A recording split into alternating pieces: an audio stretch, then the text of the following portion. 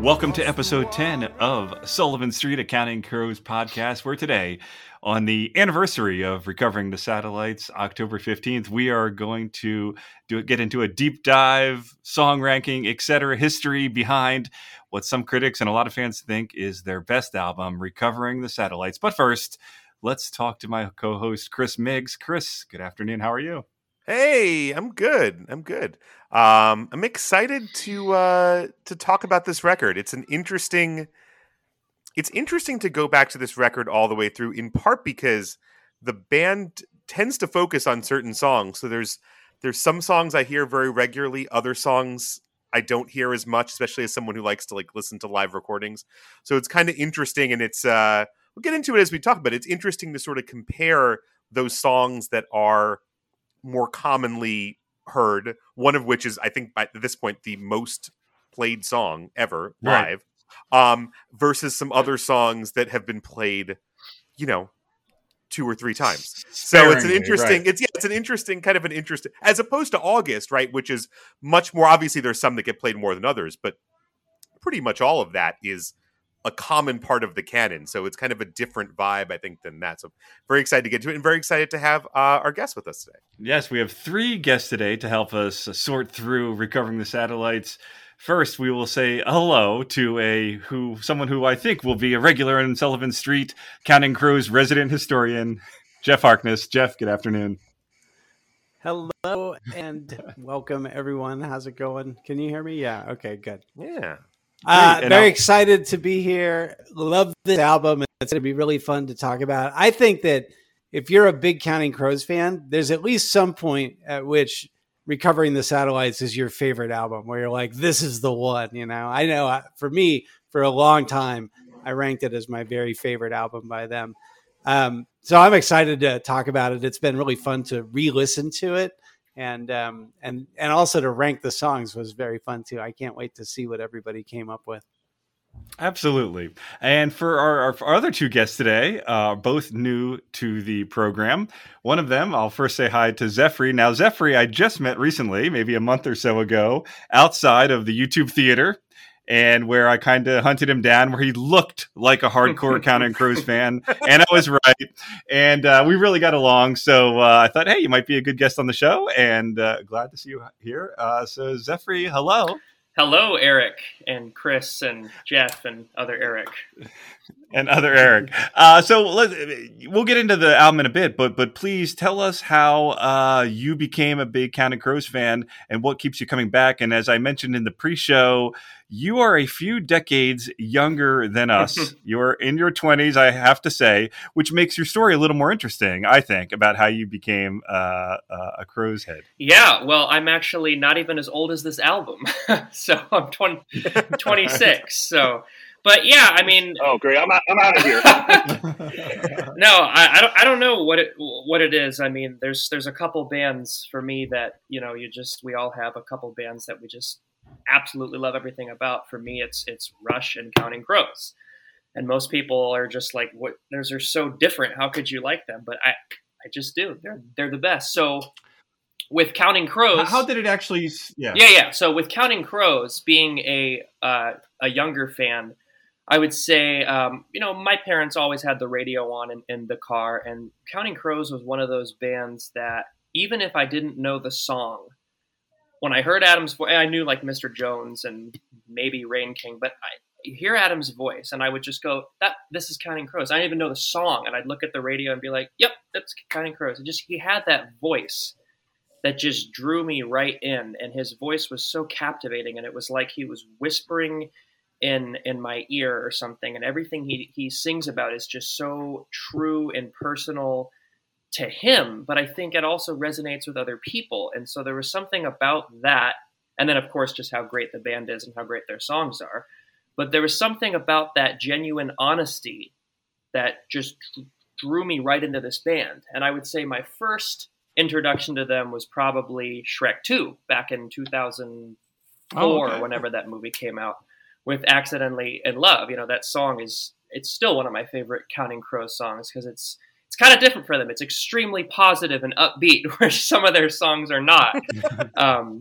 But I think that's what always drew me to them. And then it wasn't till about 2014, which was about the Somewhere Under Wonderland era, that I really dove in when I started. I would have been my senior year of high school was that year, and I started to dive into them throughout the next couple of years, and went down the rabbit hole, so to speak. But it started with Shrek 2 because I was great young kid when that movie came out.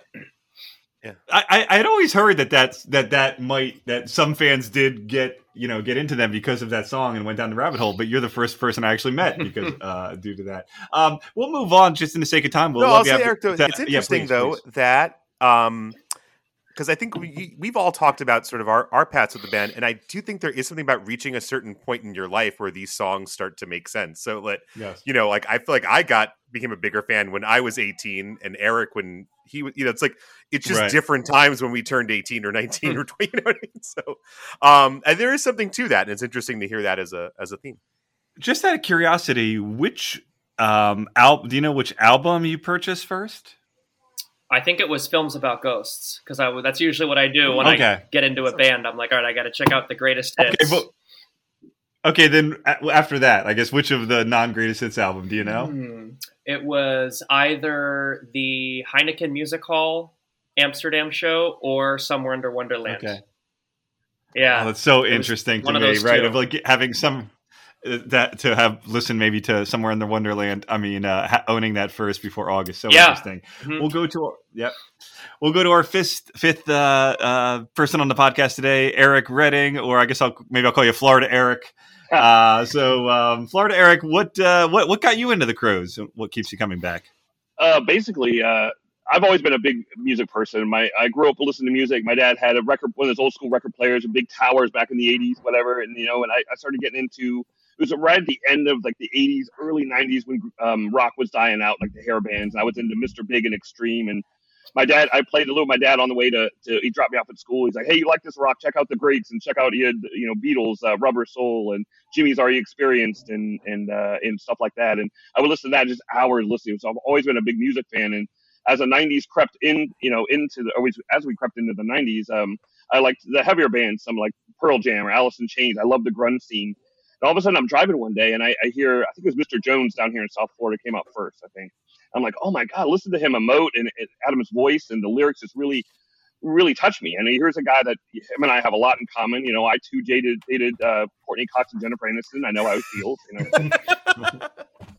But no, seriously, I could just identify when the mental health struggles sometimes or relationship struggles. And like I said, the voice and the lyrics and, here's being a music fan, here's a band that sounds like to me, Van Morrison, R.E.M., the band and, all mixed into one. I'm like, man, that's just a unique sound from, Alice in Chains or Pearl Jam that I was used to. And I stuck with them ever since. And I grabbed August was my first album, and ever since then I just went in order and I've been sticking with them ever since. Just Eric and I talked a while back, before I went on the pod, and just the lyrics and the depth that it just grabbed a hold of me, unlike any other band, and I'm just stuck with them, and I think the world of them.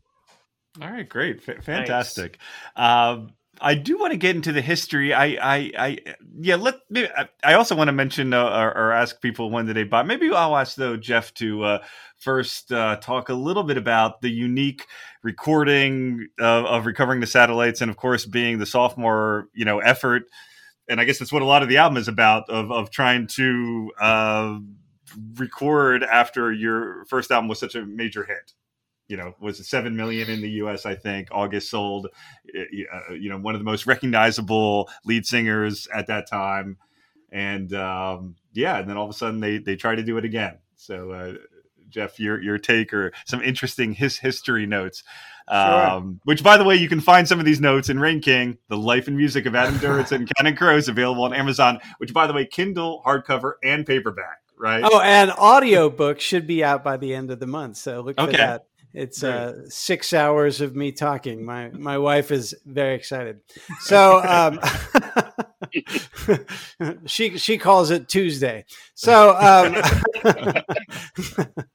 anyway, Yeah, I mean, to me, this is one of their most interesting albums. The story of this album is insane. You could make a documentary about it. In fact, I think that's exactly what they're doing with HBO. So that's very exciting, and I can see why. This album. I mean, first of all, you've got the second album. I'm a big fan of second albums in general. I always love it when a band has a really interesting debut, and then they have to follow it with something. And that often it produces a real confidence in the group that results in in a lot of touring. In this case, that results in a very strong second album. We could talk about second albums for a long time, but I think in this case, Adam did, one thing is that some of the songs were really road tested in advance. So you have songs like Children in Bloom, which was around almost from the very beginning of the August tour. They were playing that. Goodnight Elizabeth became a staple of that tour as well, pretty early on. And then you even had stuff like Have You Seen Me Lately, Daylight Fading, Another Horse Dreamer's Blues being played, early, prior, long before the album was released. So they had about, half the album or even more than that written before they went into the studio. They also had, sort of, the support of the record label to do something, insane. And in some ways, this is Adam's most ambitious record. He decided to write the ultimate sort of treatise on celebrity and fame. It's well-worn material, but he decided to go for it. And he conceived a double album that would be, comprised of two sides, and each side was going to have a 3 or 4 song little suite. So you have these 4 suites. All of this went away after the album was released, but it's very interesting because this is really his concept, and he was very wedded to this concept. He talked a lot about it in the early interviews surrounding the release of the album. So he had this double concept. The first side was going to be about what it was like to experience overnight celebrity from multiple angles, and side 2 was going to be about the sort of learning to deal with that and the recovering from that. And also, as he described it, the possibilities that stem from that. So he had this, grand concept, and they recorded again in a house, but this time they had a huge budget, and they rented a 13,000 square foot mansion called, I'm going to say Artemisia is the pronunciation that's on a video on their website. It could be Artemisia as an artist, and it's pronounced differently, but the video on their site says Artemisia, so we'll go with that. But this giant house, and they wanted to record there. Adam this time did not live in the house because he lived in LA, and Matt Malley did not live in the house either. So some differences there. But they got Gil Norton to produce. Gil Norton was the producer, most known for the Pixies, and a very different sound. The record company, everybody wanted them to do, September and Everything After, basically just regurgitating the first album. They wanted T-Bone Burnett to produce it again. Let's bring in the same team and recreate that magic, and get the dollars rolling in. But Adam was very steadfast in refusing to use T-Bone Burnett again. And I think that was a great artistic decision, one of the early ones. And he really fought to bring this vision to life. So the mansion itself, I mean, I'll be very interested to see if they get into this in the documentary, but they had to do all this crazy stuff to prepare the mansion. They had to soundproof it because there's all these, mansions next door and, rich people. They had to, you couldn't touch any of the walls. And so they had to erect this whole series of tents so that you couldn't touch the walls. All of these rules and restrictions, they brought in a whole team to measure the acoustics, and they built had all these custom things built to, put the amplifier boxes and all this crazy stuff. So really, I mean, they went crazy spending. And also, instead of just renting a bunch of equipment for months and months, they decided, let's just buy it. It's cheaper to just buy it. So they're buying like $10,000 microphones. And really, I mean, Gil Norton said he'd never seen so much money spent on an album, and said still to this day, it's the most extravagant album he's ever seen made. And he's done a lot of, big time albums since then. Yeah. So this was a big, grand concept. Adam was swinging for the fences with this. And I love it when an artist does that and says, I'm just going to go for it and try to make an absolute masterpiece and go for it. And so that was kind of how they entered things. At the same time, of course, he had moved to LA because his life had become untenable as this celebrity star, back in Berkeley. So it was a whole new thing, and I think an exciting time for the band to be this young, sort of fresh, hot band that everybody was looking at and waiting to hear what they were going to do next. And here they come with this album. So that's kind of how it started. Hopefully that'll get us launched, as it were. No, that was great. Thank you. Double platinum, I think it went. So their second highest selling. I think, like I said, in the U.S., the original 7 million. It's worth saying that officially this was the time that they got a new drummer and a new guitar player. And that obviously changed the sound of the Crowes, right? And it's something that Adam has subsequently said that he always wanted a lead rocking guitar player. They just didn't have one on the first album. Because I know some people, maybe want to go back to that more, I guess, folksy or less hard sound on the first album.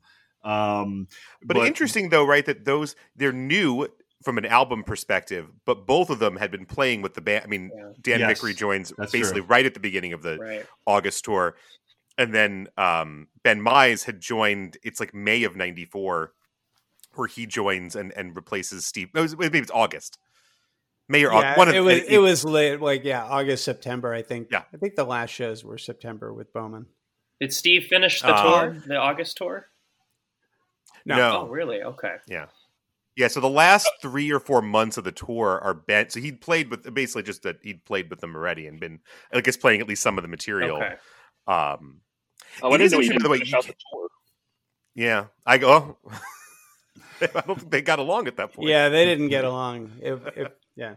Right away. I guess it's worth mentioning before we dive into the songs, I do want maybe very briefly to talk about if you remember when you bought the whole album, assuming that all of you have, and did it mean anything to you? I guess I'll just start by saying I actually in my recollection, it came out in summer '96, so it shows you what I knew. But I think that's because I worked at, I think I said this before, I worked at Circus City at the time, which is kind of like Best Buy, but it's out of business. And I worked there in the summer of '96 before moving to New York City in September. And I guess I thought I bought the album there, but in retrospect, I guess what it was is they just had the promotional flats everywhere. So hyping me up about it. So I forget though if I went back and bought it because New York's not too far from where I grew up, or if I bought it in New York. But I remember I bought it pretty quickly. It wasn't maybe the day it came out, but if it wasn't, probably maybe 2 weeks after. I just remember loving it, but it was very different. In my memory too, I think which is weird because it's not the advent of the internet, but the internet was kind of just becoming the internet then, is I want to say they launched countingcrows.com like to coincide with the release of Recovering the Satellites. Because I kind of remember very early after buying the album because this was a big deal at the time. Like they had photos on the website.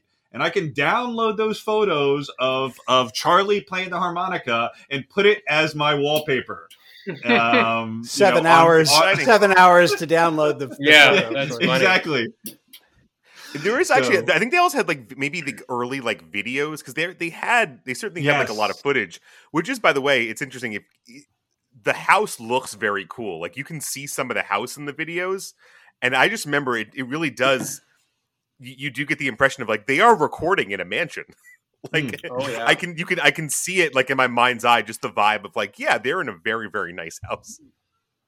So anyway, I don't have much to say except that, like you said, it's definitely a more we'll talk about it. It's definitely a more complicated album. It's definitely than August, right? It's definitely something that what songs you like will probably change over time. Some songs take longer to grow on you. Where I guess maybe compared to August, but we'll just go in order. Chris, I'll go to you about your memories of buying the album.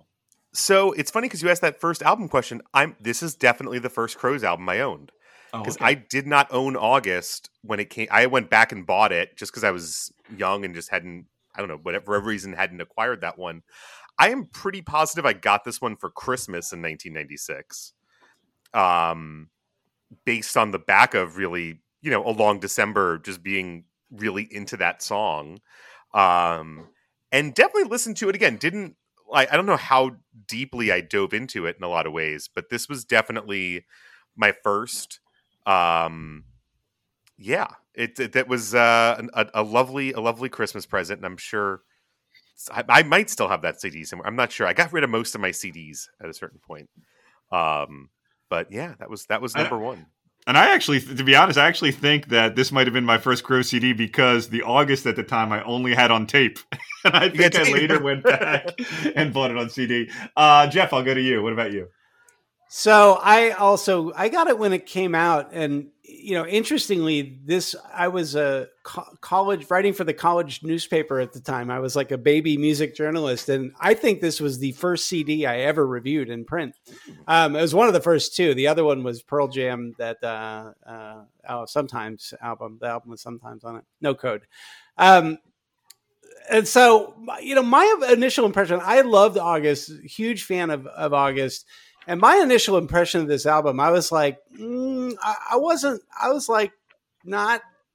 didn't get it or something. I didn't dislike it, but I wasn't like, oh yeah, this is genius. I was sort of like, I didn't love it. But then a few months later, I was working in this coffee shop and somebody put on August and Everything After. And I was like, oh my God, I remembered how much I love this band. And then it made me want to go play this album, which I still had the CD.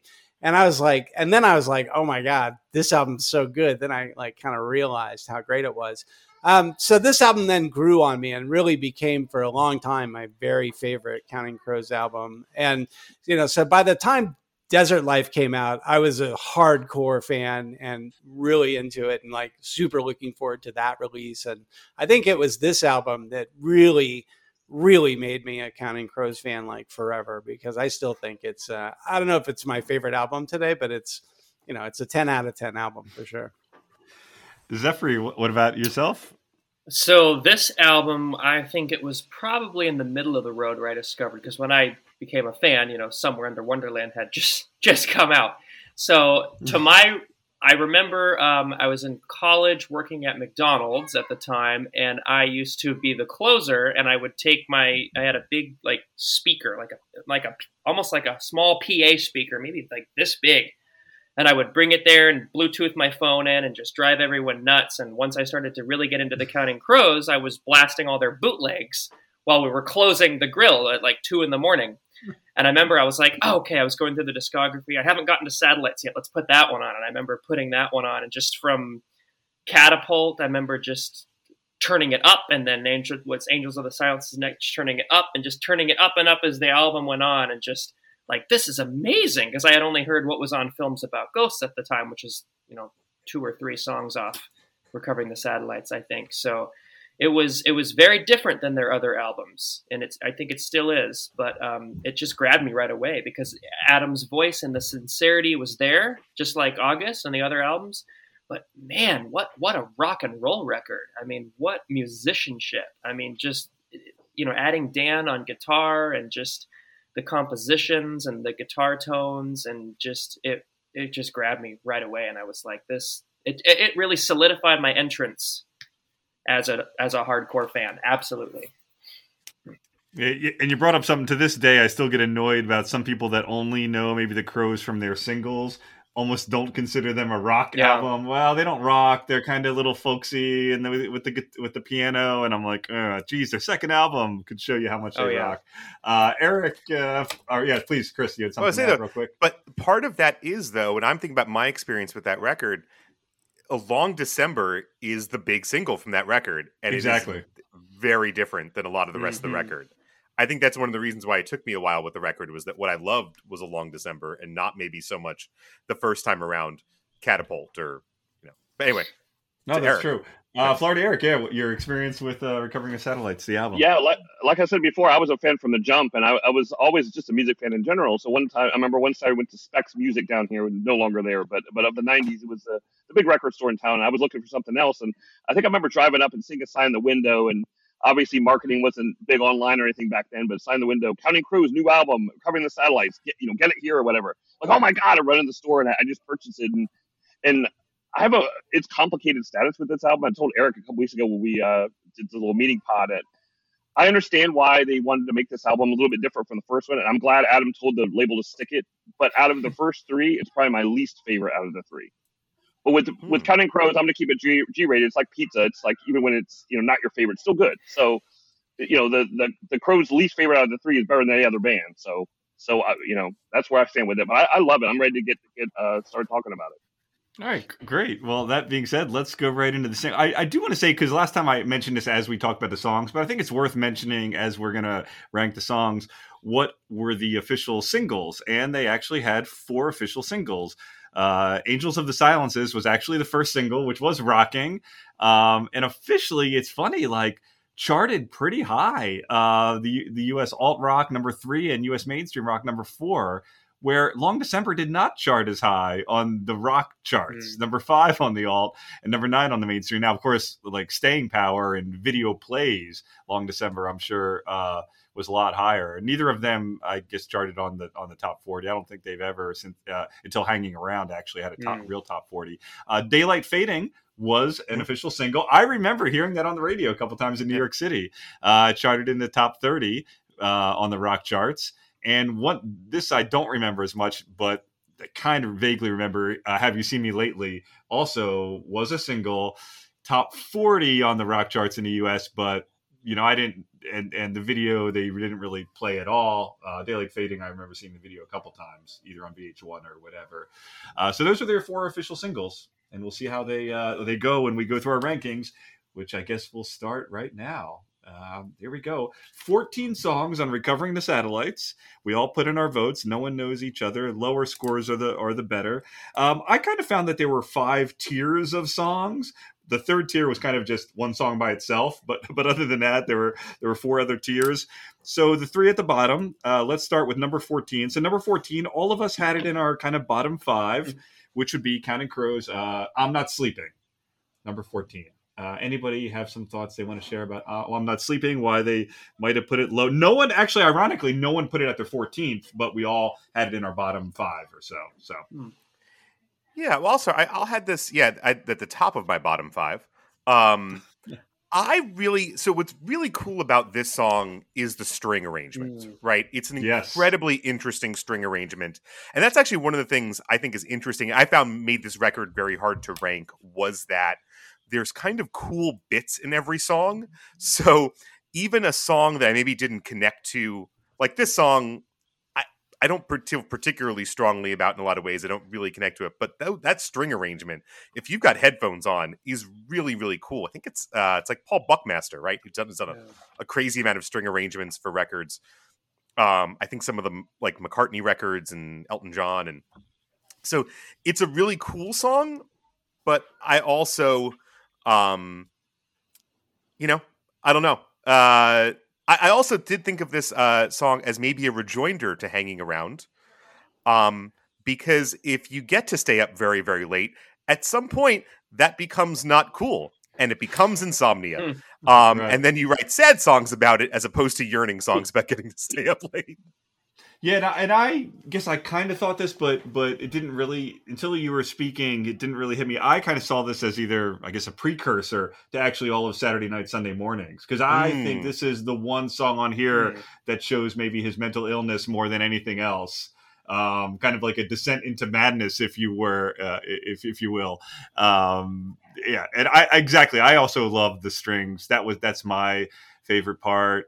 And then they had that, and of course, a lot of it's a love part too. But Zephry, Geoff, or Eric, any thoughts? Yeah, this was my 12th, I think. I had it 12th on the list. Yeah, I mean, the strings are phenomenal in this song. I've actually grown to like it more. I remember the first listen, I was like, ooh, I don't like this. But then the last year, I was like, this is actually a pretty cool song. Like, the dynamics are quite amazing, and I love the Dan's, I think it's Dan, his swells he's doing at the verses, and the big kind of guitar solo, and then the very end where it goes up, and I remember hearing a story of how it was recorded where it was 4 a.m. or something, and Adam woke up the engineer and he's like, I got it, and they go down to record it, and he's jumping up and down, and you can hear him jumping up and down at one point in the chorus halfway through the song, and it's a really good arrangement, the whole song. And so I think that's grown on me more over the years. And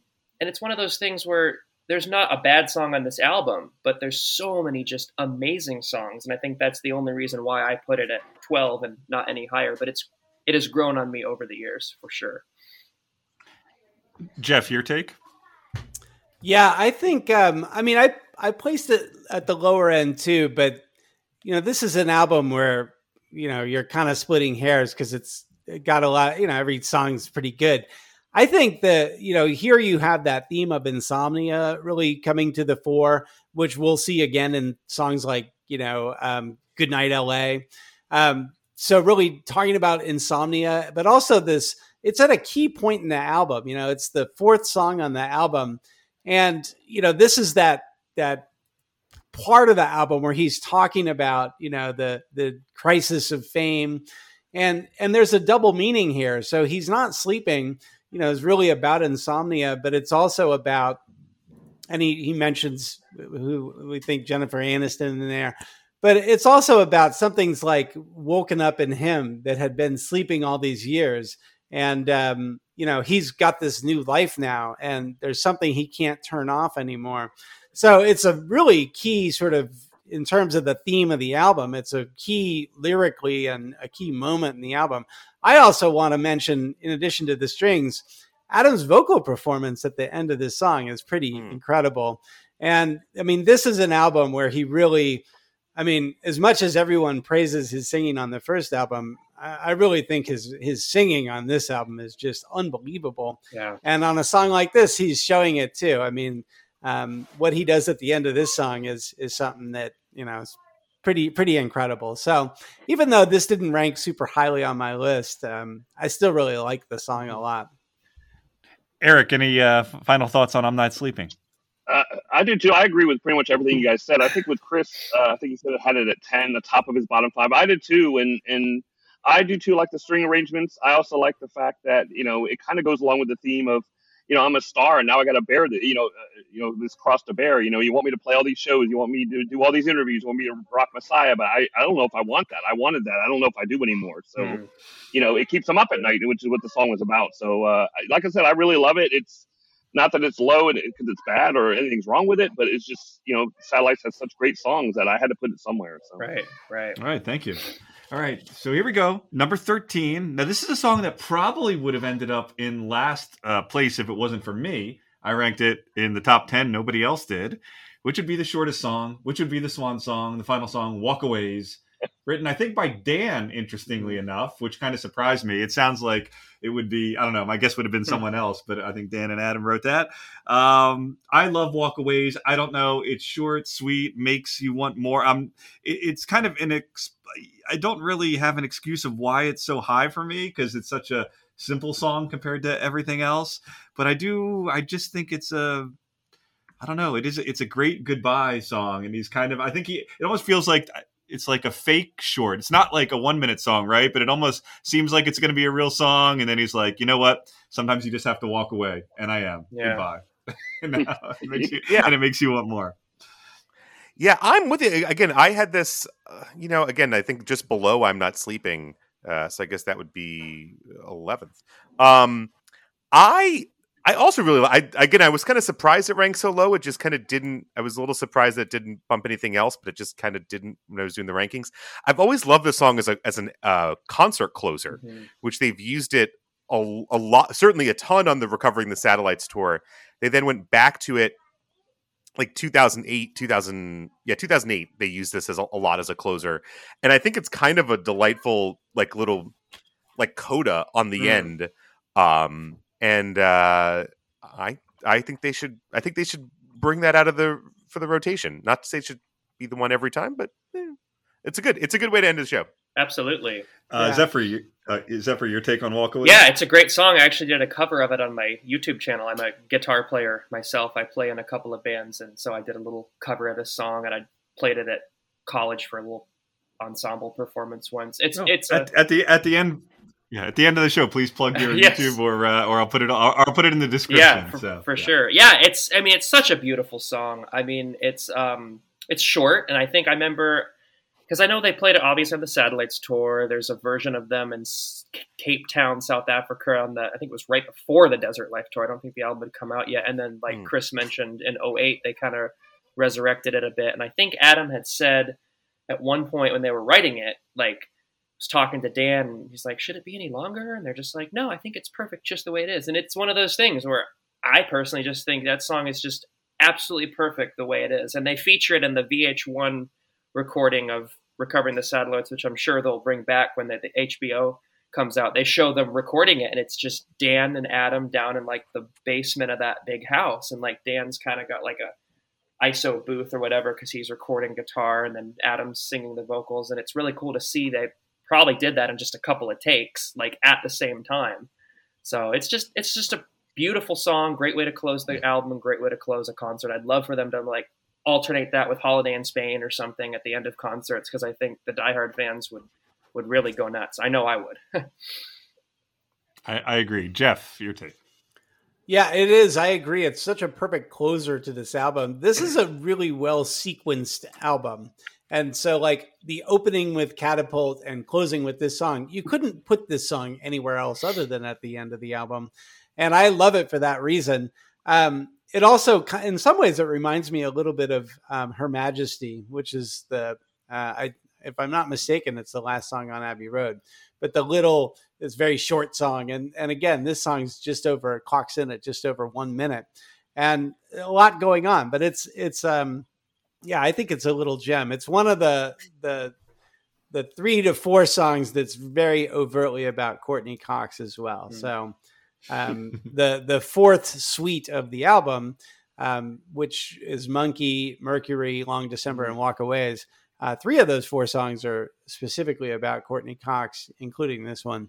And so, the super geeks would get into like, which of the 4 suites is your favorite, and so this is yeah, right. This is part of that Courtney Cox suite for those of you, keeping track at home. And I like it for that reason too. It is a real gem for sure. I love it. And although it didn't rank highly, I think it's a great closer for the album. Absolutely. Eric, any thoughts? I agree as well. I think it's a gem. The only reason I didn't rank it higher, in fact, is because it's only a minute, and you guys like it, but me, I was like, no, I want more. I was into it. I think it's fantastic, and I would have loved a 3-minute, whole song version of it, but that's the only reason I ranked it low. Not that it was bad. It's just I wanted more. But my funny, I'll try not to give too many personal stories, but I do have an interesting, I do like kind of random things for especially songs that are not like really well known, but I was like in my traveling mode and mood at the time, and I was backpacking, and let's just say at the time crashed a couple nights at some local girls or young woman, maybe, I don't know, 20, 21 maybe, at the time for a couple nights. And then things weren't going, not that they were bad, but they just weren't as good as I thought, and kind of were becoming a little bit awkward. And I think there was some, in my opinion, that she wasn't being open to some stuff and actually liked me more. And it's funny, I kind of left a day early, and it wasn't like I left and stormed out. Like, she knew I was leaving in this, but I don't know what got a hold of me. I actually left the lyrics of this, maybe somewhat passive aggressively, as I left. But what's interesting is not that I did that, but when we wrote later on email, or maybe she did it when, you know what? It was actually a snail mail. She actually said it made a big difference, and that she did realize, because I left these lyrics, she realized she was being a little immature and vowed to be more mature when it came to like men and dating and stuff. So who knows, right? Adam's power. He's a poet. He's changing lives. That's interesting, though. I'm not sure I know I've left some notes with song lyrics in my life. I'm not sure if I've ever used a Crow song in that way. But that is, and I don't works, know if right? I ever, and I don't know if I ever did more than one line. I mean, maybe on somebody, even a friend's, I might have put one line just to be funny or cute, but that's the first time I ever did something like that. So anyway, and speaking of women that are kind of hot cold, we will go to our next one, which is Mercury, if you haven't guessed. Now, I'm sorry, Chris, I say this because you hinted in an earlier podcast that you love this song. And then when I placed it last on my list, I was like, geez, Chris might break up with me as a podcast co-host. So two of you, I'll say Chris and Geoff both had it as a top 10 song. The rest had it on the lower group, but we can talk about Mercury. I always thought it was a fine song. It's definitely not a dislike, but even from listen one, and I think to now, I know a lot of Chris fans love it. And don't they had a B-side with like a 13-minute version or something? I don't know that I own. But Chris, I'll go to you.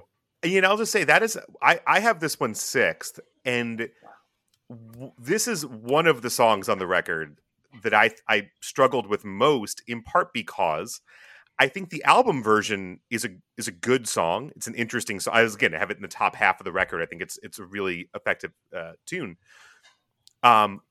The live versions with the Love and Addiction stuff in the middle, and just, there's a lot of really, really cool stuff in there, and that really brings the song out, right? I think there's the song is kind of short, and I think is a little ambiguous in certain ways, and that the live version it really pulls a lot of that stuff to the forefront in a way that I think is really beautiful. I have gotten to see them. It's interesting. I've only gotten to see them play it like 2 or 3 times. The first time I ever got to see them play it, I was very, very excited. And I was with a friend of mine who was like a Crows fan, but not like a super huge Crows fan. This was at the Wellmont Theater in 2008. And Adam goes into an alt in the middle that's not the original, the main one that they played a lot. And it was basically like stick a needle in your arm and it feels like love. And my friend just looked at me like, this is the one you like? And I was like, yes, I swear it's not real. It's hard to explain. Let me go home and burn you a CD with 8 versions of this. But yeah, I really like the song, and it's great. But yeah, not the very top, but very, very cool. And if you haven't listened to a version with Love and Addiction in the middle, you should. Zephry, your take on Mercury. Yeah, I've actually put it at the bottom, and honestly, I think it is better live. There's a version it's on Nugs. It's from Cape Town, where on that tour is when Emmy joined the band, and I think he's playing lap steel, and that version is so cool. And Adam starts with the stick and needle, and it talks about what the song is about, that girls that are so addicted to guys that are just so like toxic, these toxic relationships, and they keep coming back and stuff. So he kind of explains what the song's about, but the song just kicks in with Emmy on that lap steel, and then again I think they played it some more on some other tours or some versions on Nugs, but I think it's like one of those things where it just brings the song out more. On the album it's like, yeah, it's good, it's cool, it's different, the way it starts. I think Ben is playing like a bass drum, and Dave has like a resonator guitar or whatever, but the live version is just like, that's what got me into this song. So, Geoff, we'll go to you. And before, am I wrong by saying that this is, I don't know, at the time, the most bluesy of the songs? Is that accurate at all? Geoff, do you take on that or no? Yeah, I mean, I guess I think the steel guitar on a slide guitar gives it that sort of tenor. Yeah, I love it. I had it as number 7, and I probably could have ranked this even higher than that. This is one of I just love this song a lot. I think one is that there's really nothing else on the album like it, other than it's sort of like, this is the song that Walkaways once wanted to be and wasn't. Because in some ways they have those two, to me, seem very much like companion pieces, but this to me is a much more successful sort of attempt at what they were doing here. You have like something that's very experimental in some ways. It's a step away from what they normally do. And it reminds me as a kind of a precursor to songs like Le Ballet d'Or, which I think is also a really cool song. It's got that maybe it's that drum that Ben Mize is using. Absolutely. That's the song that it reminds me of, Geoff, which I also don't love. I'll give a free but I think those are like companion. Yeah, I think those are companion pieces. So, and then also I think the lyrics to this song, I mean, a lot of great lyrics. Adam Duritz writes great lyrics, but I think this is a really, really I love this lyric, a really insightful piece, and even the theme of Mercury and I don't know. I'm a big fan of this song for sure. I think it's great. That's true. A pretty good analogy. Well, I have to say that. I'll that analogy will always be imprinted upon me. Eric, your thoughts of Mercury? I actually had a rate 12, and in my notes, everybody talked about a great bluesy feel. That's literally what I wrote in my notes. I wasn't too familiar with the song when it first came out. In a couple of years when I spun the record, backwards and forwards, it didn't stick out to me. But it's like, as we said a million times before, it's not that bad. It's just an album of great songs. But Zephry, alluded to the theme of the song, and I was talking to Eric, like I said, to get acclimated to the pod to meet him and stuff a couple weeks ago, and I'm trying to get my 17-year-old daughter into the Crows, and she kind of likes them, and it has such a great message. I wanted her to listen to it as well, and she probably listened better if they changed the name to Taylor Swift, but that's the way it goes. In due time. You got to play her that version. Yeah, well, you got to play her that version of A Long December with the 1 in front of it, and she's going to be like, "Now this is good." No, Chris, I have, and she loves it, man. She does. Nice. All right. Yeah. Oh, that's great. So that goes to 14, 13, 12, which what I would call clearly those were the tier 5 songs, because there was then a little space separating those from the next two. So the next two would be kind of that tier 4. I think neither of these are a surprise, actually. I bet you if I had you guess what the next two are, I bet you could get it, maybe not in order. But here we go with number 11, which is one that most of us also had in the bottom 5, although Eric had it a little higher, Florida Eric, and then we'll tale about this because I'll even start with him because Geoff inexplicably had it in the top 3. No, it was very interesting. Had it in the top 3, which is another Horse Dreamers Blues. So Geoff, I'll start with you just because you had it as number 3. So talk about why you love this song. What? Oh my God! How can this not be ranked like so high? Yeah, I mean, I was wrestling whether to put this as my number 1 song on the album. I think this is one of Adam's very finest vocal performances. If ever anyone was in doubt about his ability to sing, I think this song just ends any debate or discussion there. So for that reason, I really love it. I also think that it just, again, it showcases they weren't doing this to get a hit. They were doing this because they were trying to make, wildly experimental, interesting music. And so to me, you have the strings here, you have the performance of the band, which is just, really stellar. And then you have the lyrics, which I think are cool and interesting and literate. It's based on this, play. But I think the selling point to me is Adam's vocal performance, which to me, I think this has to be his best vocal performance on this album, in my opinion, and maybe one of the best of his career. I think it's just an astonishing achievement in terms of his singing. So that's why I put it high on my list. There's my plug. No, I also like the song, Geoff. In fact, in retrospect, I probably should have put it 1 or 2 spaces higher. I probably couldn't go higher than that, and I agree with you about the singing. Now, I know Chris is probably going to mention that how it's a companion piece. It really is a companion piece, right, to Marjorie, which I still don't know a ton about, but that Marjorie's dreaming of horses and stuff. So you can talk a little bit about that. I will say I don't have much else to say, but I'll look at the lyrics as we move on. But this has happened in my life where somebody who was not a Crows fan did a weird Crows reference, which was that I had a woman stay at my place once out of a couple times. And as you did in the 90s and 2000s, when you visit each other's places, you go over the CD collection, maybe the movie collection if they have one.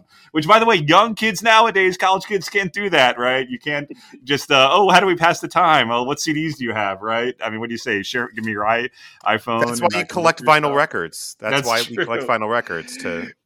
But she saw the Recovering the Satellites album, and she goes, and she said, "Oh, I don't know a lot about this, but I had an ex-boyfriend who said he always thought of me when he listened to Another Horse Dreamers Blues." So I found that totally random, totally interesting. That's a good thing. Chris, I'll move. Yeah, was she right. very good at gambling on horses? Like, I'm curious. I have no idea, but I just love when stuff like that happens, especially because of my love of the Crows. But Chris, I'll move to you for your take. So again, it's interesting because I don't disagree with anything Geoff said. I think it's a super cool song, and I like Adam's vocals. I like a lot of the the pieces of it. Really love the sax solo. I think is really good, and actually, I think the one period where they played it live after the original record was in 2009 when they had in Michael Franti's band a sax player sort of on the road with them, and it's a very again it's super cool. Just and I think this may have indicated to me part of what I think I end up ranking these songs on when we're doing these tends to be sort of like emotional resonance. And I just don't emotionally resonate with the story of the girl who dreams of horses. It doesn't, it's cool. And it just doesn't, it never hit me. So I think that's probably why it sort of falls a little bit lower, but I'm with you. It's a cool and interesting song.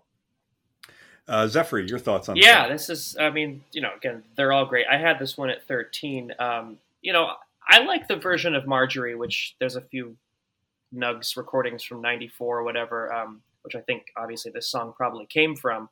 But yeah, the instrumentation, the arrangement of the song, I love how it comes in with the Rhodes, which Adam plays live too on the tour. There were some videos and stuff where you could see that. And I think it was on the Desert Life tour where they had a saxophone as well instead of the organ solo in the middle, which to me I thought was not cooler, but just different. And then later when they played it in 2008, I think they had the trumpet on Carriage and then the saxophone on this one as well. So for me, this song, I can't really relate to the lyrics as much as other ones, but it's incredible musically. Like Geoff, you said, Adam's vocal performance is amazing on this. And the dynamics on this song, it's one of those songs that I've shown some people that aren't Crows fans, and they go, wow, that was amazing, because it's just so interesting, and there's so much going on in it, and that's just what they do. And so, I think it's a beautiful song. Florida Eric, your take. It is a beautiful song, and it's kind of funny, guys. I think I made a grave error. I had it at number 9. I think it should be ranked higher. It just tells such a great story. As I've listened to the album over and over, being the least favorite of the first 3, I wanted to get ready for the show, so I was listening to it over and over, and I almost, emailed Eric and said, "Hey, can I rearrange my, rankings, whatever?" But it's just tells such a fantastic story of this girl who escapes her troubled life, through riding horses, and it's another world to her, and it's her sanctuary. And I think I can't relate to it personally, but I think it's just fantastic and beautifully written and performed, and it's really great. It's got a Doors-like organ to me. Raymond's Eric, played organ for the, keyboard for the Doors. I think a lot of that keyboard organ sounds like him, to be honest. So I love it. Great, that's a great point. It does have that kind of Doors build and climactic thing to it. The one other thing I was going to say is I never knew what this song was about. I'm like not somebody who pays that much attention to lyrics. If somebody like Adam singing, hey, I don't care, sing the phone book. But I always thought that this song was about a woman who was addicted to heroin. I thought that was the, horse's heroin, and the dreaming and the sort of psychedelic music, and all of the, lyrics and stuff. I always thought it was more about that. And this other part of it, I sort of read about later, but it's another one of the songs that you can sort of interpret it in different ways, and it takes on different meanings too. Anyway, I'm glad people do like it, even if it didn't rank highly on everyone's list. All right, and now on to number 10, which for years I I'll give it away. Probably I thought it was similar in sounding to I'm Not Sleeping, but one that's kind of been slowly moving up my rankings. So 2 of you had it quite low. 2 of us had it in the middle, and Zephry had it quite high at number 5, which is one that they brought back on this tour, Children in Bloom. And I thought the latest tour version, I don't want to repeat what I said a couple episodes ago, I thought what is amazing. They added some extra parts to it. They kind of showcase each band member at some point. It's a rocker, but also kind of smooth. Anyway, I like Children in Bloom. So Chris, what's your take on it? Yeah, I actually had this one last, and I was actually kind of surprised as I was ranking it. I almost surprised myself, because I was enjoying hearing them play the song, listening to the tapes this summer. But yeah, it just, again, one that sort of didn't hit me the same way. But a very cool song, and again, kind of an interesting history that it is one of the oldest songs on the record that they had kind of perfected probably by the time they got in the studio. Yeah, I'll leave it there. Again, I was surprised myself, but that's, again, I think it speaks to where all of us kind of felt with this record. Yeah, it's one of their more unique songs. I'll go to Geoff, and then the other two have it a little higher. So, Geoff, your take on "Children in Bloom," or any historical notes you have about that song? Yeah, I mean, just that same thing. I think it is the oldest song that actually made the album, and it was one of the ones that was played a lot. So when they came into the studio, they were able to, bang it out pretty quickly. I think the one thing I noted when I was re-listening to the album is, wow, Matt Malley's bass playing on this song is just tremendous. It is really, really good. And he's somebody who doesn't get very much credit, I think. But I want to give a little shout out to the bass playing, because it's a tremendous. Listen to the end of the song. He is just jamming. It's great. It's funny. I think it was off, not on one of the podcast episodes, but when Chris and I were just talking, either before or after, or in addition, I said the exact same thing. I thought there's one of the songs on August. Now I'm forgetting. I guess it's Ghost Train or Time and Time Again. But this was the one that I thought he really stood out, and I thought that's a great part of the song. Let's go to Zephry, who had a Children in Bloom in his top 5. Or no, he stepped off for a second. So Florida Eric, you had it in the number 8. What did you think about this song? I did, yeah. I think it's a great little song, great lyrically. I also noticed the bass playing was fantastic too, and that's an instrument you don't usually hear a lot of, stand out aside from some of the famous rock players, But like I said, I don't have anything that stands out overall. It's just a really, really solid song. So, I can't say anything bad about it.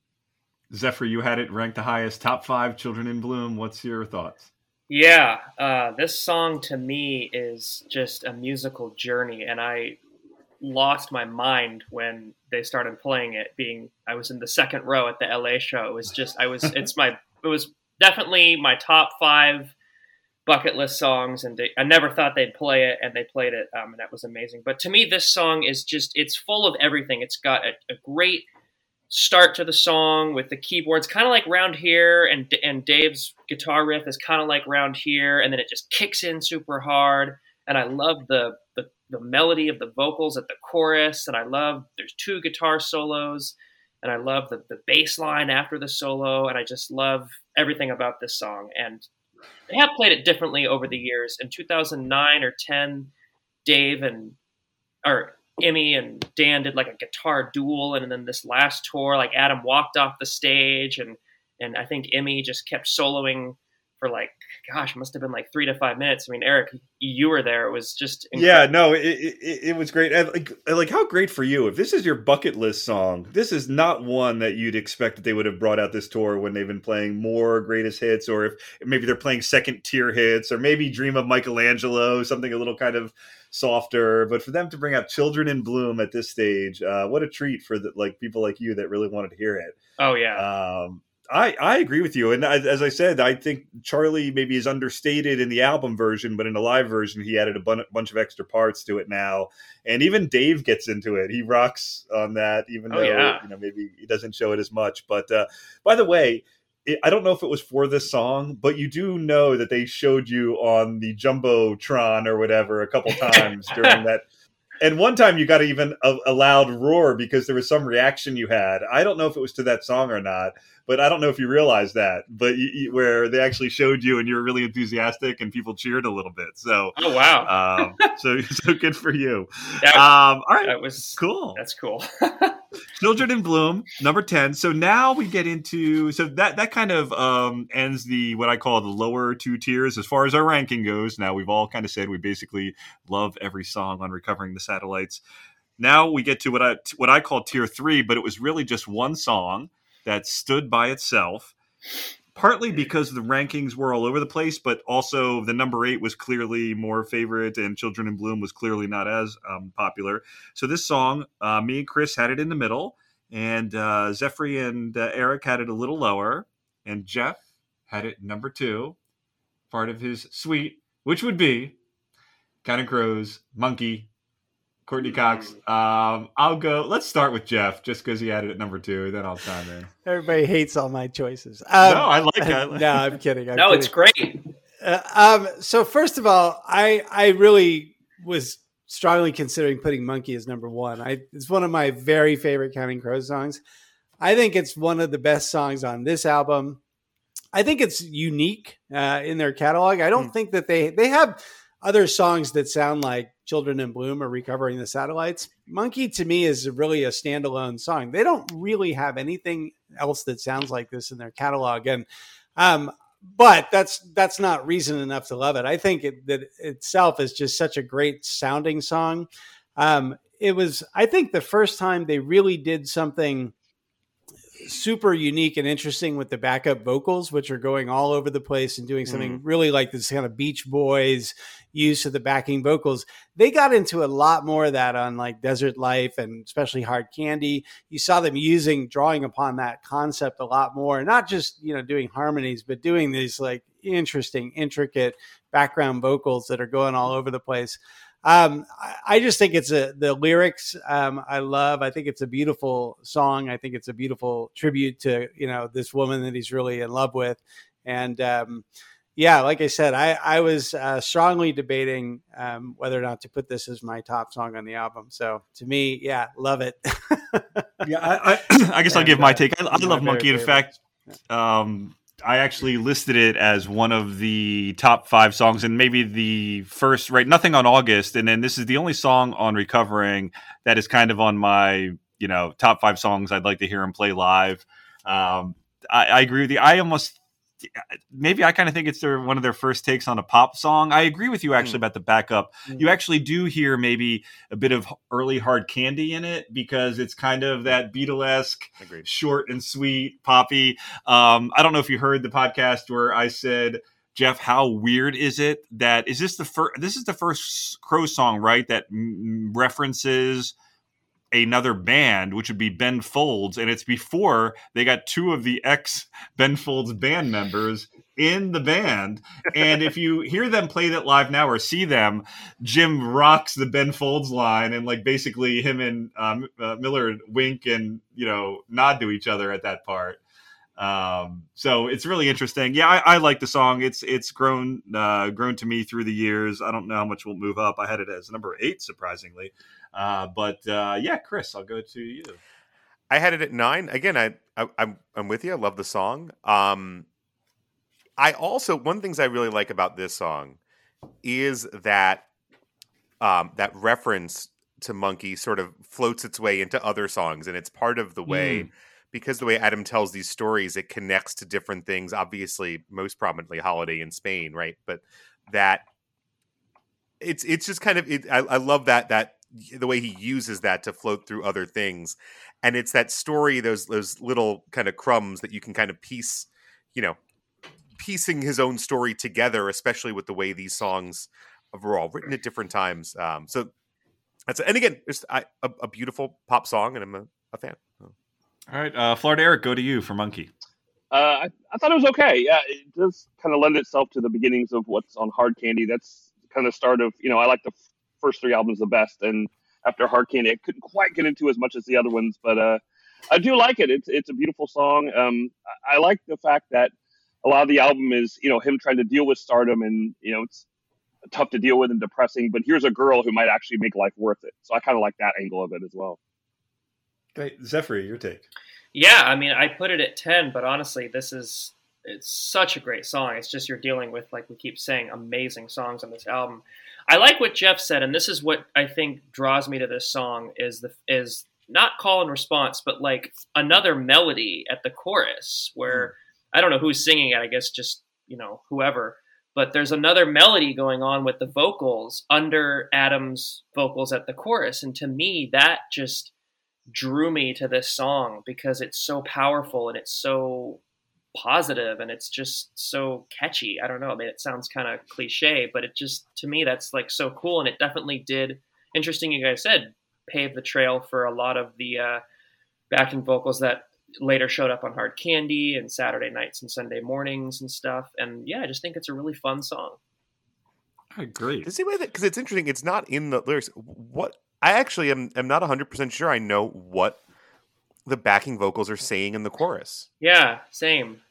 I don't. Candy I was stick looking it cane up, or something. trying to figure it out today. I was reading the lyrics, like, is this listed on the lyrics? It's not, so I don't know what they're saying. But also, Right, well, the Charlie's sounds great. piano playing so good too on this one. Always. Yeah, if somebody can help us out with that, send us an email. What is it? SullivanStreetPC@protonmail.com. Please send us. Yeah, there's a couple songs with the backing, lyrics where I'm not always 100% what they say. So, no, good point. Okay, well, that wraps up part 1 of our Recovering the Satellites deep dive. Be sure to check back in a couple weeks where we will continue this analysis. We're going to go into the top 8 songs according to us. Geoff, along the way, is going to give us all sorts of trivia about these songs in the album that most fans, including most of us here at Sullivan Street, don't know. And we're also going to hear from Zephry and Florida Eric a little bit at the end about some of their interactions with Adam. All that and more on the next episode of Sullivan Street. Almost